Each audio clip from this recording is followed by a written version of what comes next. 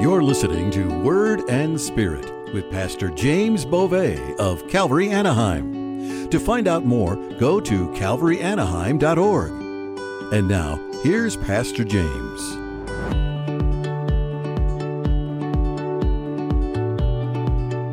We're in 1 Samuel chapter 23. We've been going through this wonderful book of Samuel, and we've been studying Saul and how Saul started off so well and was so anointed to be the king of Israel, but then he let pride get the best of him, and he disobeyed God, and then he was told that the kingdom would be taken from him and given to somebody else, someone better than himself. And it became obvious real quick that that person would be David, as Samuel anointed David to be the next king of Israel. And not only did he anoint him with oil, but the Holy Spirit came upon him and anointed him for that role. And then he went and slayed Goliath and was catapulted into fame and into the in crowd, right? He became part of the in crowd.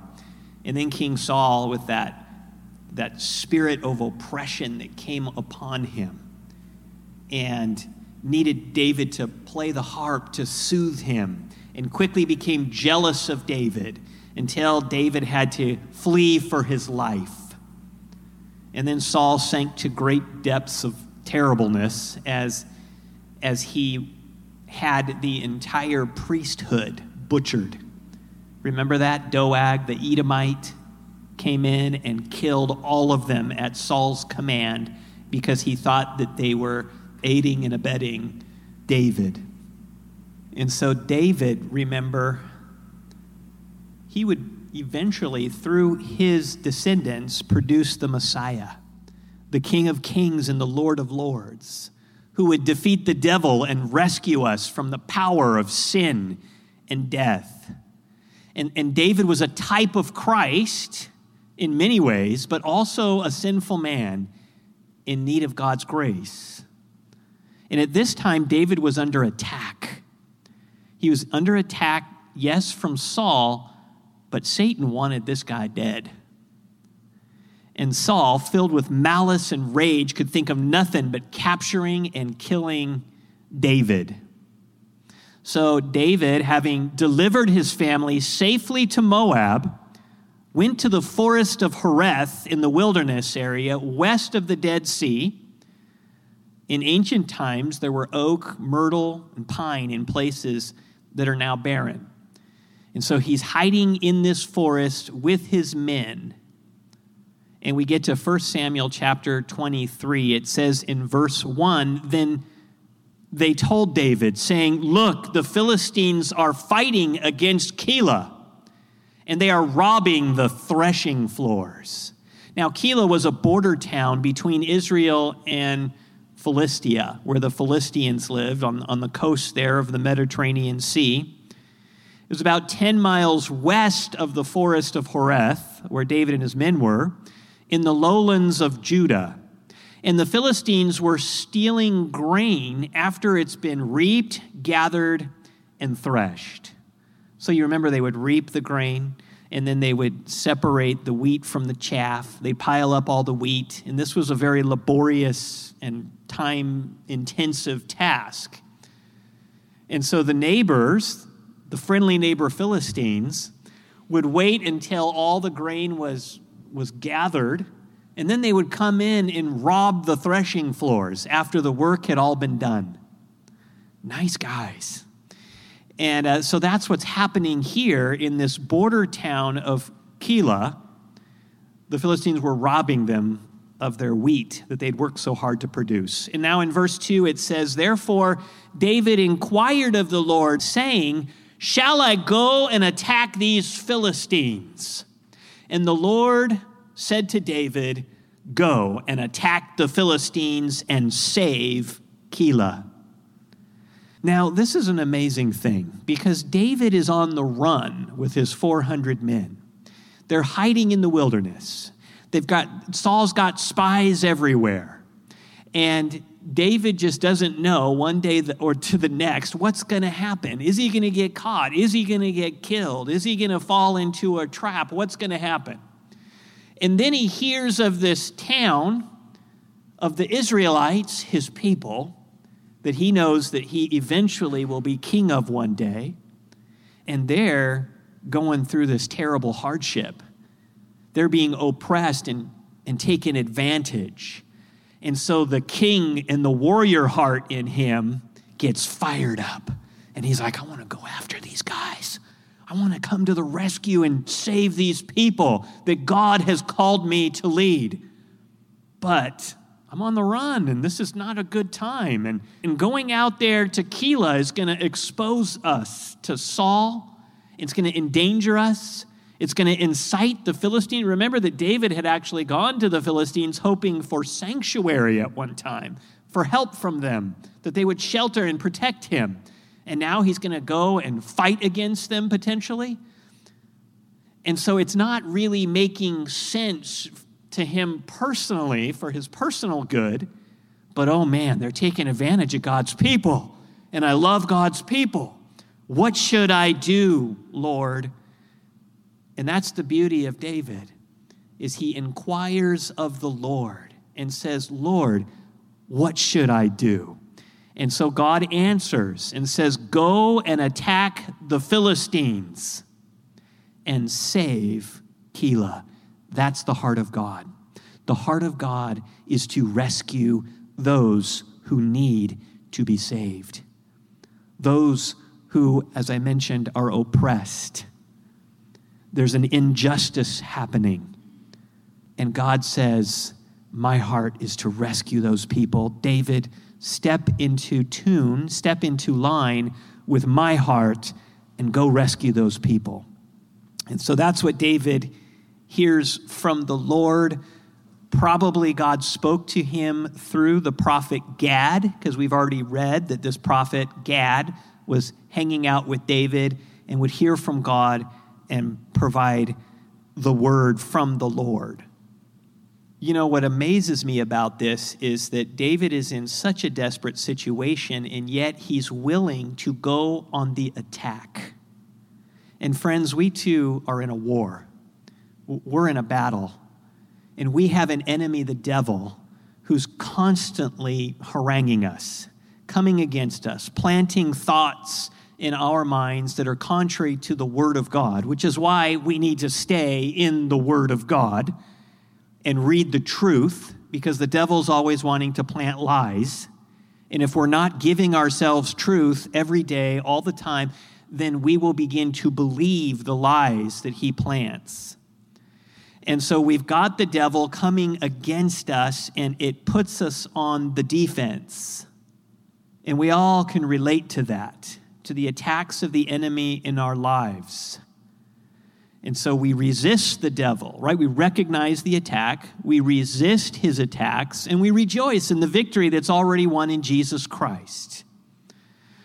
But our attacks come in the form of health issues, of financial problems, relational problems. Boy, I find when it's time to preach a sermon or something, God's going to do something good, there's an outreach that's about to happen or whatever, suddenly it becomes more difficult to keep the relationship stable for some weird reason.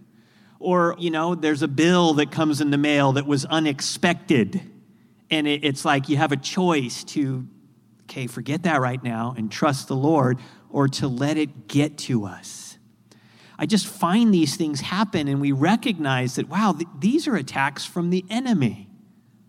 And we need to resist those attacks and just be in faith. Be in faith. Trust the Lord. And so that's one side of it. Then the other side of this war, just like any war, is yes, you're going to defend against the attacks, but you're also going to go on the attack. Go on the attack. Looking to take new ground. Looking to take back land that has been taken. And so God may prompt your heart to go to a dark place to minister. I remember hearing recently about a couple that were just kind of regular middle-class type people who were called, though, to minister in the inner city, in an area where there were a lot of gangs and things like that. And so they would go once a week down there and minister. And actually, and gosh, I'm trying to remember the details now, but I believe it was the man at least, but perhaps both were killed as they were serving. They paid the ultimate price. But what were they doing? They were going on the attack into enemy territory. And God will call us to go on the attack. And so be open to that. Now, remember, the battle always belongs to the Lord. Whether we are on the defense against the attack of the enemy, or whether we're on the offense and we're taking new ground, the battle belongs to Him. And that's why prayer is the key, right? Prayer is one of these beautiful weapons that we have, where you can go into your secret place at home, your safe place, and you can launch cruise missiles from your home that can land anywhere in the world. You can pray from your home for Ukraine. You can pray in your home for the Middle East. And you've got missiles going that way, spiritual missiles. And so whether it's the defense or it's the offense, prayer is so important. But when we think of going on the offense, on the attack, we think of missions and outreaches. We have our Harvest Fest coming up. And, it's a big endeavor. And we go, well, gosh, are we going to have enough volunteers? Are we going to have enough people to help with all this and stuff like that, But God says, do it, we do it. In faith, we step out and we go in the name of Jesus. Take a look at 2 Corinthians chapter 10, verse 3. 2 Corinthians 10:3 says, "For though we walk in the flesh, we do not war according to the flesh." So we're not picking up swords and sickles and things and going and hacking people up. Thank you, Jesus. We're not warring according to the flesh. For the weapons of our warfare are not carnal or fleshly, material, but mighty in God for pulling down strongholds. Going on the offense. Pulling down the strongholds. Praying for that loved one that is lost in addiction. Praying for them, pulling down the stronghold, praying for that unsaved person, going and ministering where other people won't. Have you heard of Father Damien? Father Damien, he was called to Hawaii, and there was a leper colony there in Hawaii. And he had a heart for these lepers because they would just go there and be isolated from everyone else, and a boat would come and resupply them with food. And he went and visited this colony, and they were completely lost, not just as lepers, but spiritually lost. They didn't have the Lord. They didn't know the Lord. And it was the eat, drink, and be merry, for tomorrow we die mentality. And so it was just lasciviousness. But there was nobody there that would go and minister to them because nobody wanted to get leprosy. Well, Father Damien said, I'm going, and I'm going to trust that God will protect me. And if I get sick and die, well, then I get sick and die. He went on the attack, and he took the light into the darkness, and he ministered there. Hands-on ministry without even a consideration for contracting leprosy for 14 years until he finally contracted leprosy and the Lord took him home.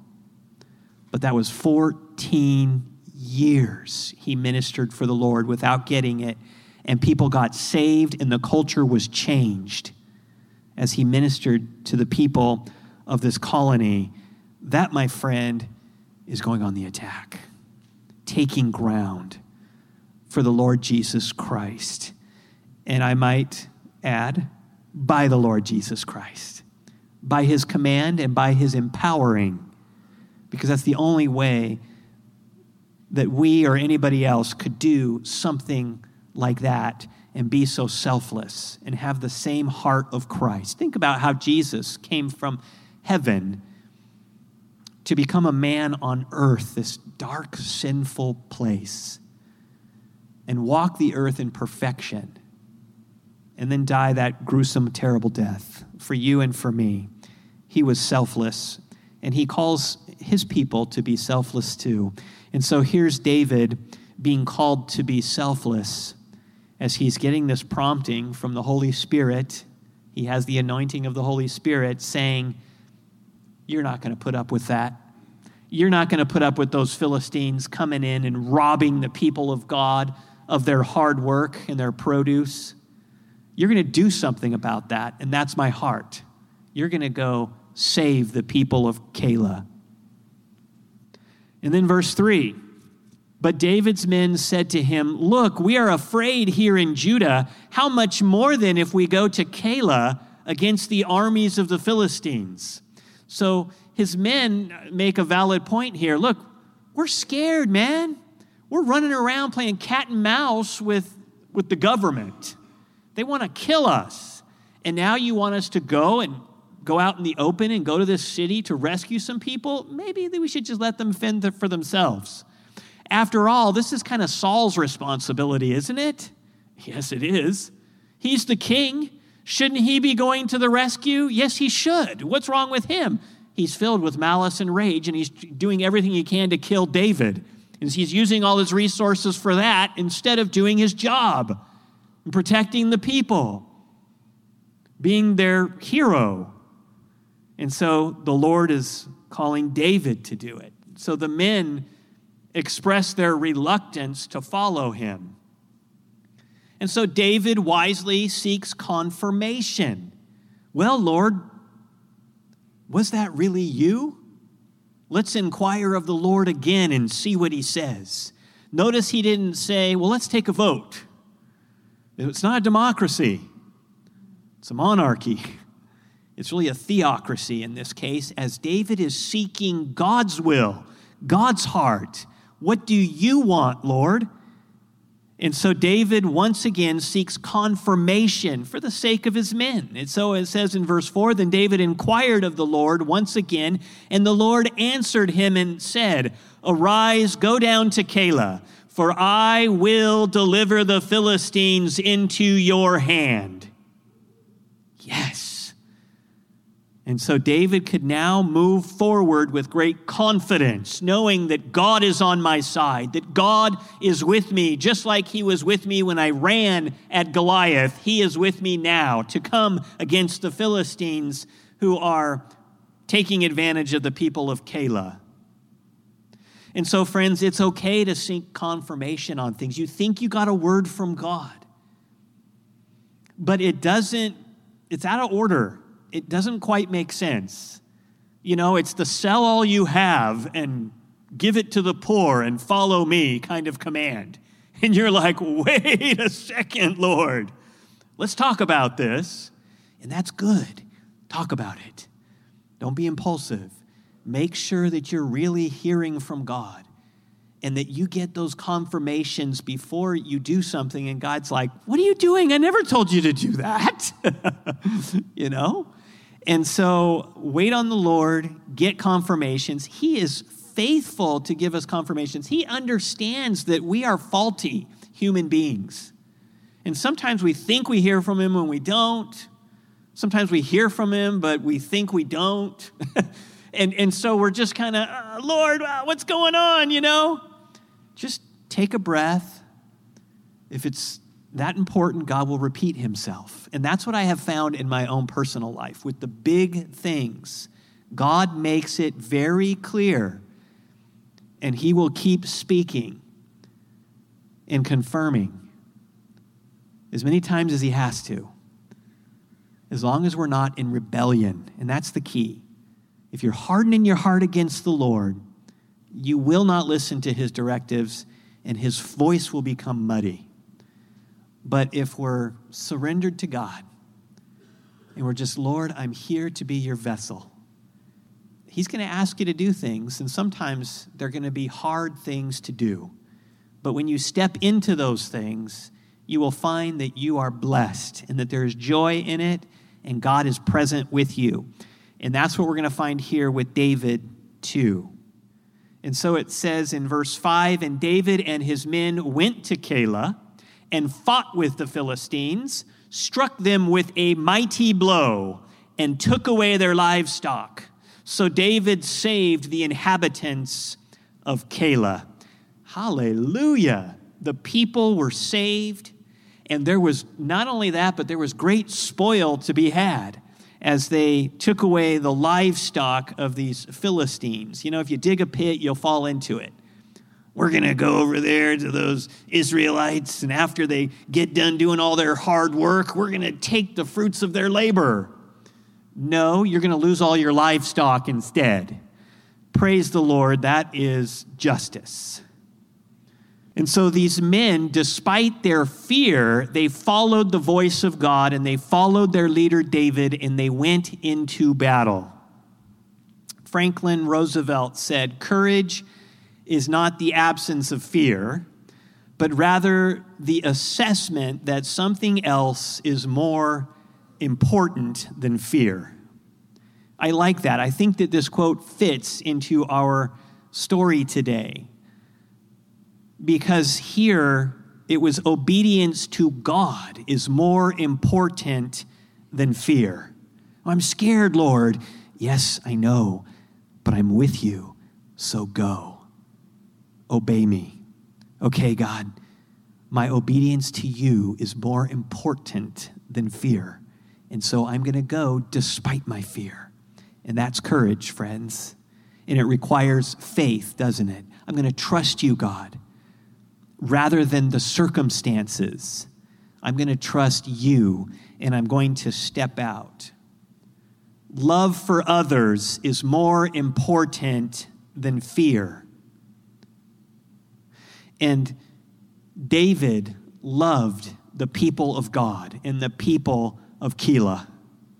And therefore, he and his men, despite their fear, went anyway to go rescue these people from the Philistines. And so David and his men had faith through fear. We know that the opposite of faith is doubt. And when we doubt, we become afraid. We have fear. But when we keep our eyes on Jesus, faith and fear can coexist. The feeling of fear, but the act of faith. So with a feeling of fear can be an act of faith. Now, God can squelch that fear and make you fearless in the moment. That's what I find he does with me a lot of times, especially with sermons and things, where I'm like, oh, Lord, I just don't have it together, and I'm going to get up there and make an idiot of myself and put my foot in my mouth, and that's going to look funny. And then I get up here, and I start preaching, and the Holy Spirit comes upon me, and so then I don't feel afraid anymore. But other times I can preach an entire sermon, and what I'm feeling inside may not be what you think I'm feeling. You might think, wow, he's teaching with confidence or whatever. But inside I'm going, oh, Lord, when is this going to end? This is horrible. And, but it's God. It's him. And so we step out regardless of what we're feeling. So these emotions this faith and a negative emotion like fear can coexist, but despite what we're feeling, we act in obedience and we act in love. And that's faith. 1 Timothy 1:14 says, "And the grace of our Lord was exceedingly abundant with faith and love, which are in Christ Jesus." And so the grace that came to the Apostle Paul in this particular circumstance was accompanied by faith and love, which are in Christ Jesus. David and his men had experienced the grace of God. And now, because of their love for the people of God who are being oppressed and their faith that God can see them through and give them the victory, they act. They act. You've been listening to Word and Spirit with Pastor James Beauvais of Calvary Anaheim in Anaheim, California. If you're in the area, we'd love for you to visit. Check out calvaryanaheim.org for location, service times, and more. We'd love to hear from you. To let us know how God has touched your life through this program or to submit a prayer request, simply go to calvaryanaheim.org and scroll down to the Get in Touch form at the bottom of the homepage. Thanks for joining us. Be sure to listen again next time for another edition of Word and Spirit with Pastor James Beauvais. This program is a ministry of Calvary Chapel, Anaheim.